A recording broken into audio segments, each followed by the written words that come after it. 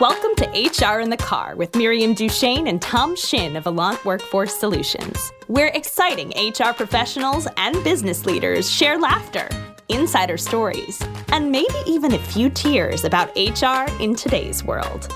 Buckle up for the best half hour of your week. Who do we use for our background checks at Allant? Alliance Risk Group. Yes, which was also once called Alliance Worldwide Investigative Corporation.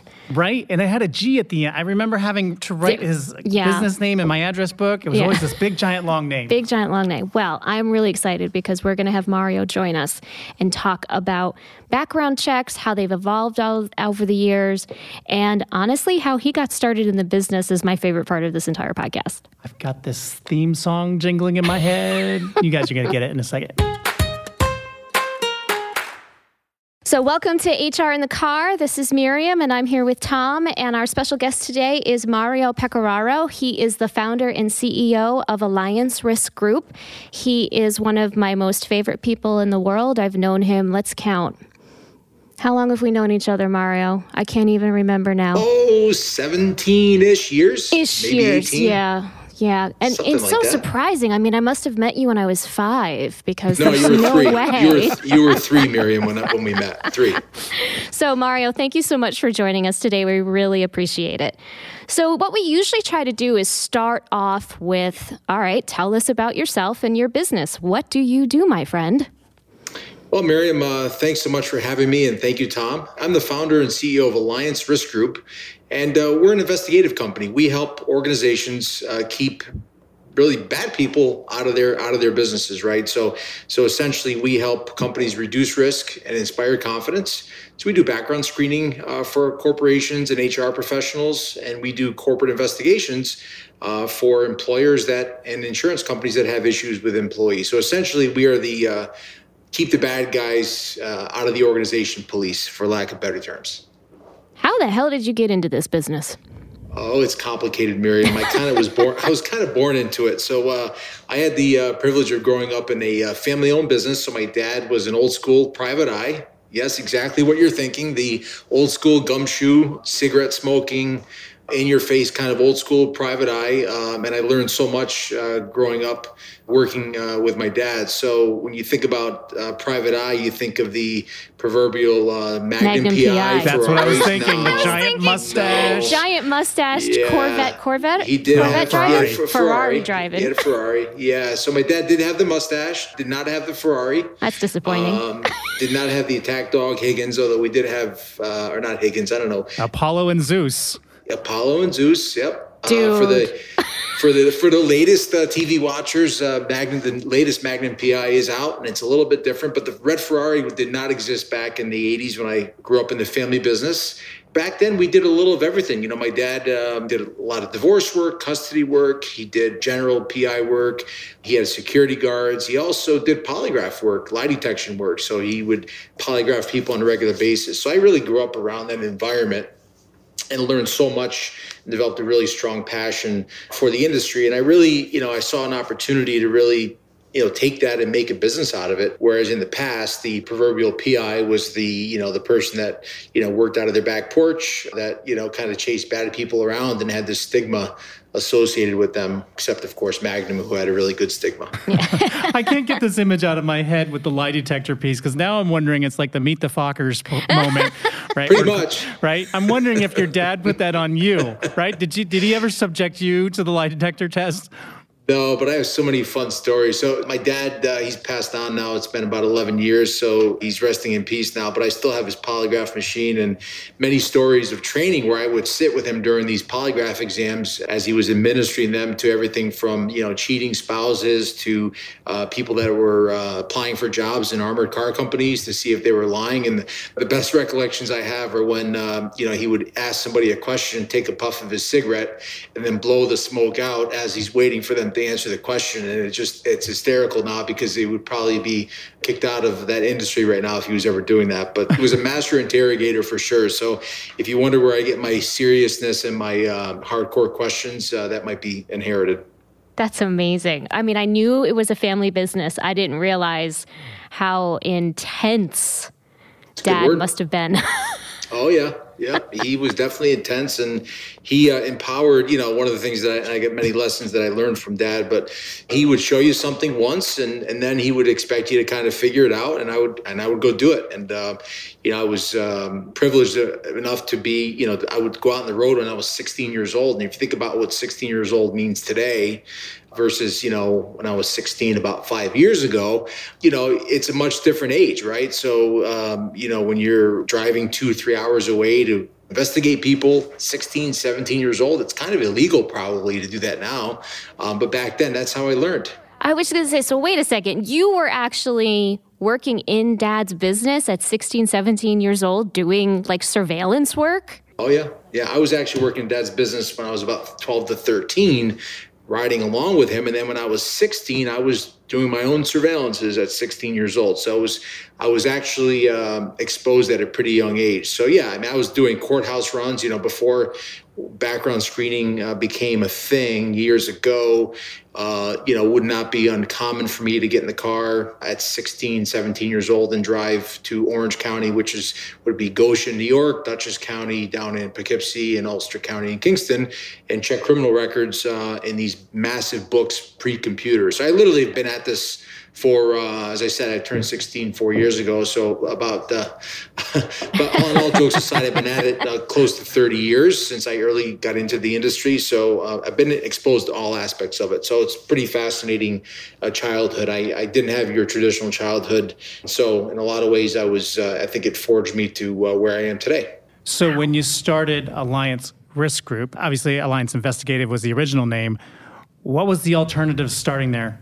What was your plan B? There was no plan B, right? So, when I started Alliance, I sat down and wrote a business plan and said, listen, I want to start an organization.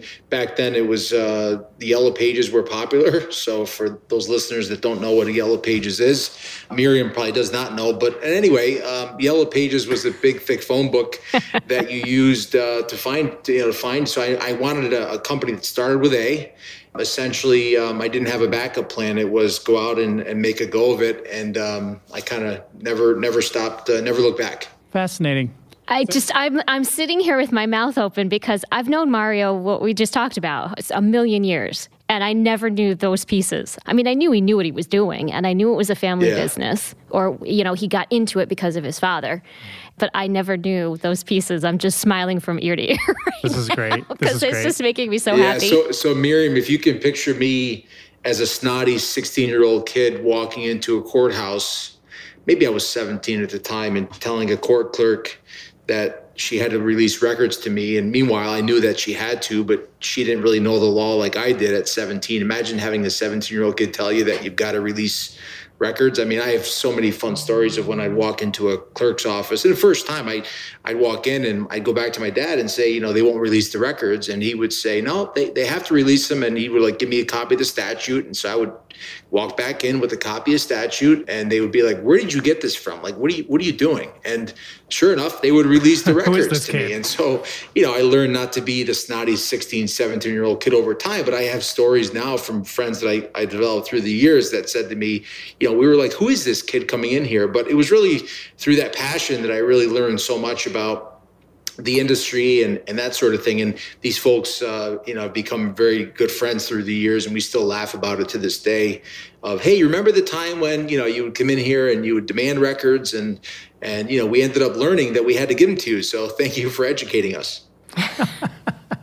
I want to know the story of how you and Miriam met.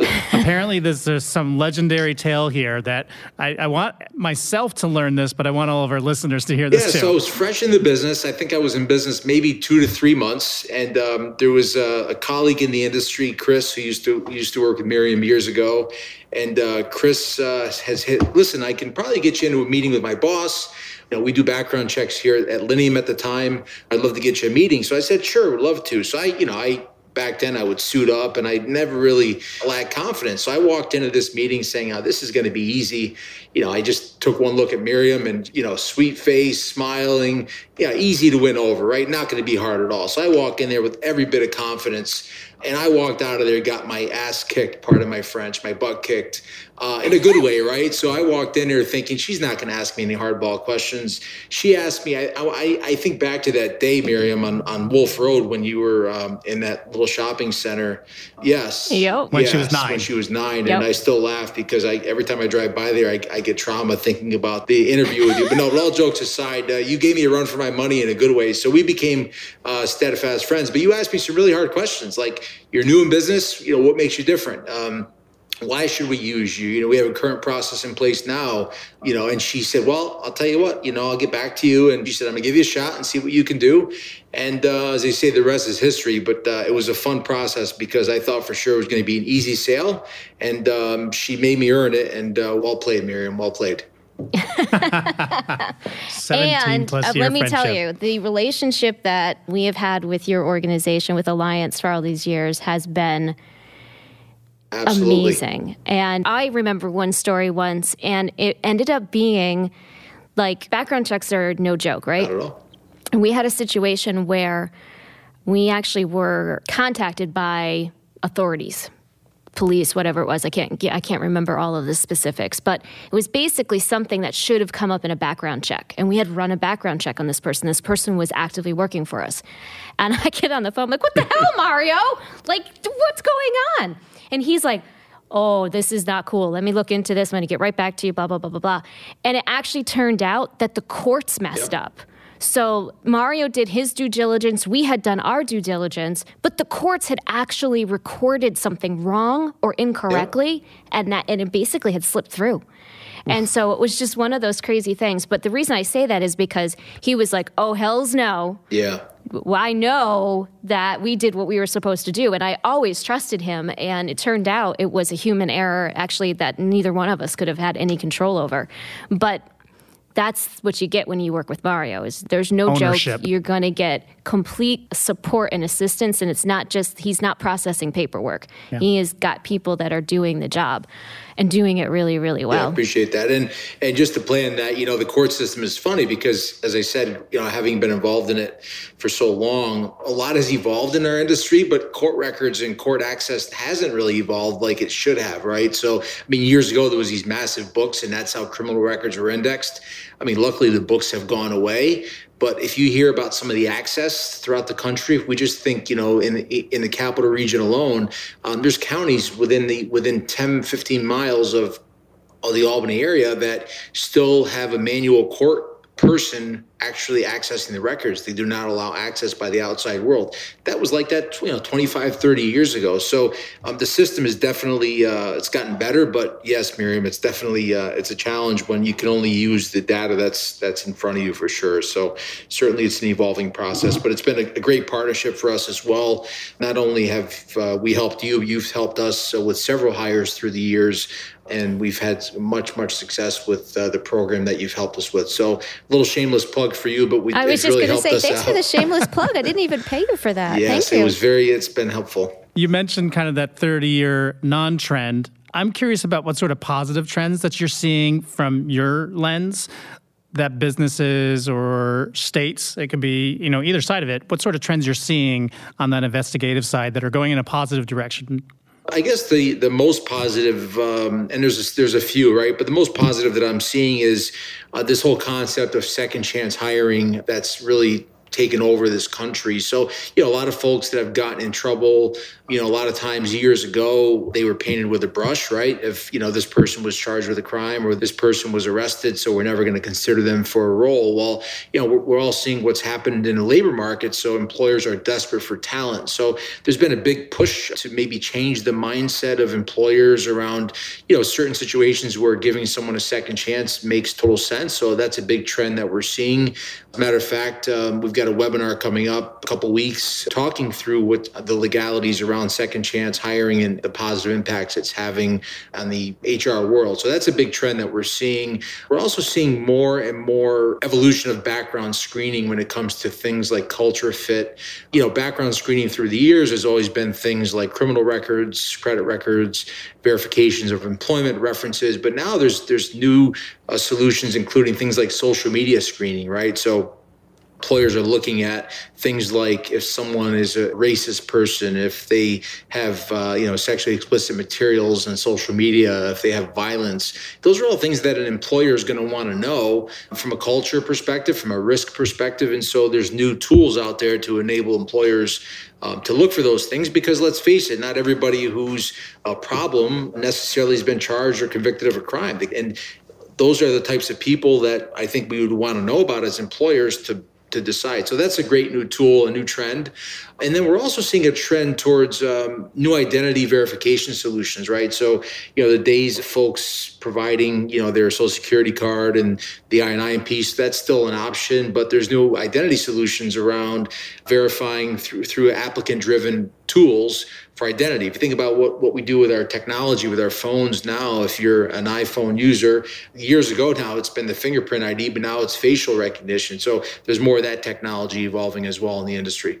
So in terms of your business, you've been doing this a really long time. If we've known each other for 17 years, you've been in business for at least 17 plus years, and then obviously before that. But like, what crazy thing or like a situation that, is almost unbelievable in a way that comes to mind for you? And I ask it because you think you've seen and heard it all, but you will never see and hear it all?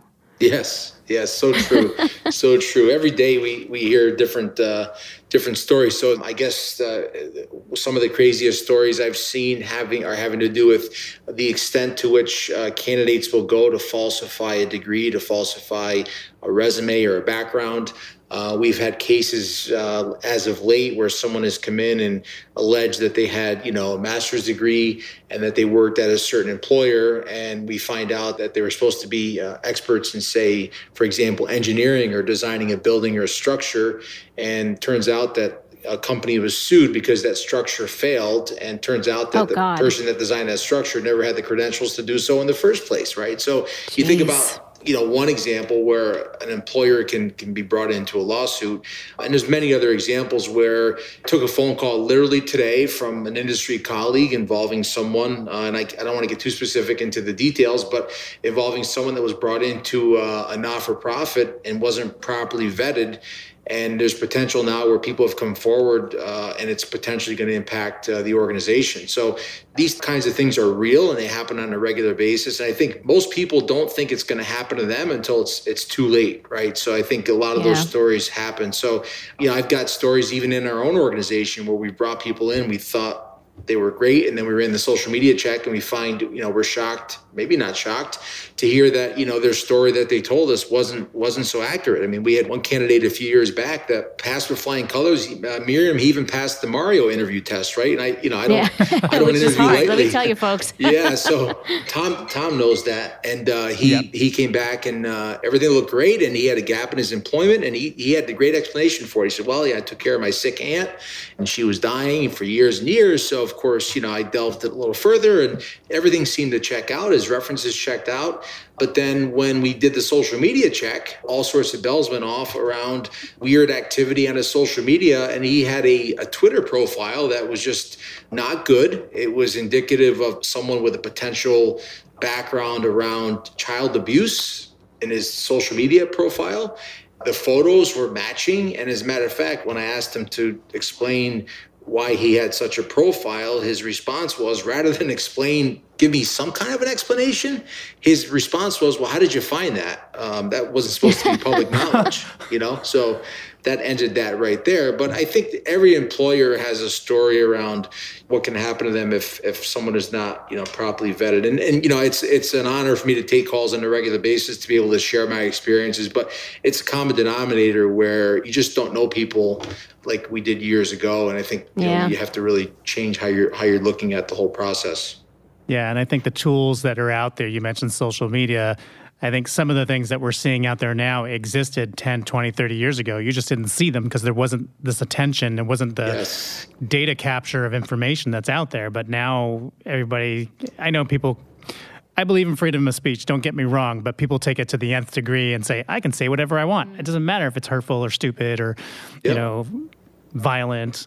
yeah, there's a lot that goes into that. But Tom, it's funny, one of the things we're also seeing by employers is a little bit of a pushback because they feel as though they're somewhat invading somebody's privacy when it comes to things like social media.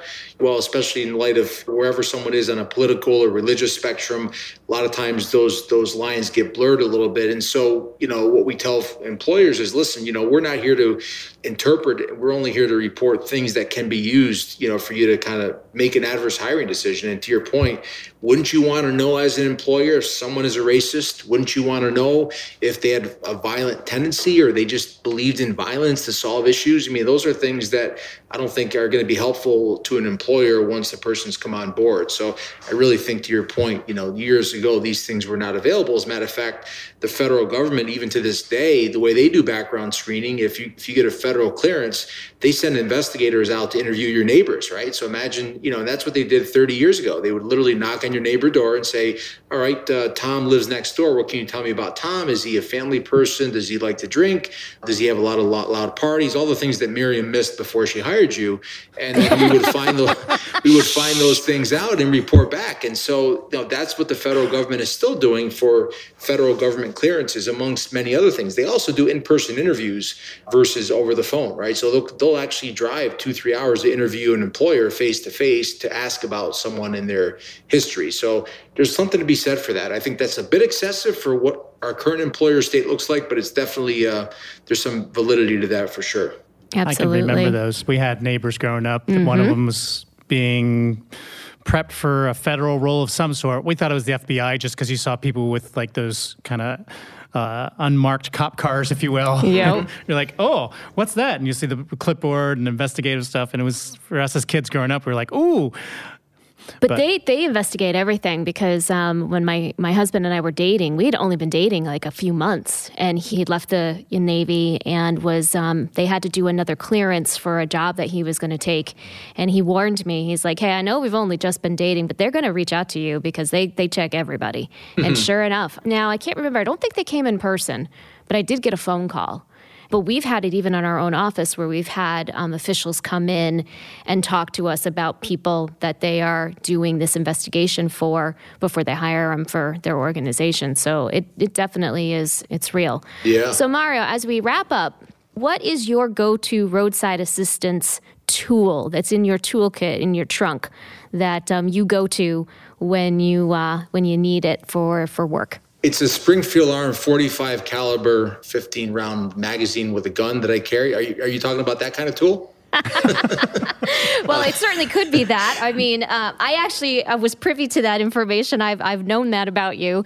Hey, if that's your go-to, baby, I feel safe being around you. I laugh about that because it's such a controversial topic now throughout the country. But all jokes aside, as a business owner, one of the things that I rely heavily on is my network of fellow business owners. As a business owner, we tend to all experience the same challenges, opportunities. And so I rely heavily on kind of a close group of entrepreneurs that we share personal and businesses challenges with that are literally on speed dial. And it's been a great tool for me on a regular basis, and just fellow industry colleagues that have experienced what I experienced. I find that that's probably one of the best resources is talk to somebody who's been there before, because there's a good chance you don't have to rewrite the playbook.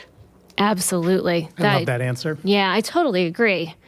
We get such good answers for this one because there's just so much out there, right? Right. And your instinct is to think of something tangible, like your first answer. Yep, right. Absolutely. But to come up with these more ethereal, is that too frou-frou of a word? Like, Tom, not it's Friday. tangible. I don't know. I mean, that's that might I know, be, right? I'm like 2 hours away from my first beer. Right? Let's go already. I'm thinking like Marvel superheroes and mists and magic. But yeah. So Mario, thank you so much for joining us today. My pleasure. I've been looking forward to having you on since we decided that we wanted to do this podcast. I was thinking of all of my favorite people, and you were on that very short list. Thank you. I appreciate your time today, and thank you so much for being with us. Miriam, that was so much fun. I remember meeting Mario back in 2005. Yep. Back when you were, what did he say? 3? I was, maybe 5. I mean, 5, definitely. I can't get the Magnum PI jingle out of my head, but listening to his stories. I can't believe that you remembered the names of those damn dogs on that show. Dobermans. I remember the Dobermans, and they didn't like Magnum PI. No. I love that. I love that you remembered that because I never would have been able to remember that. But anyway, I digress. 80s trivia. Yeah, my right. specialty.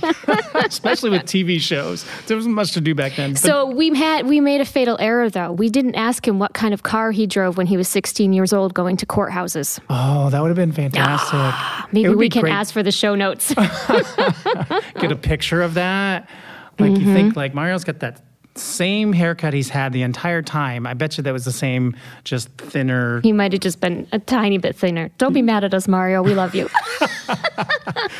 Well, thanks for listening to HR in the Car with Allant Workforce Solutions. For more information about this and past episodes, visit us at allant.com. Thanks.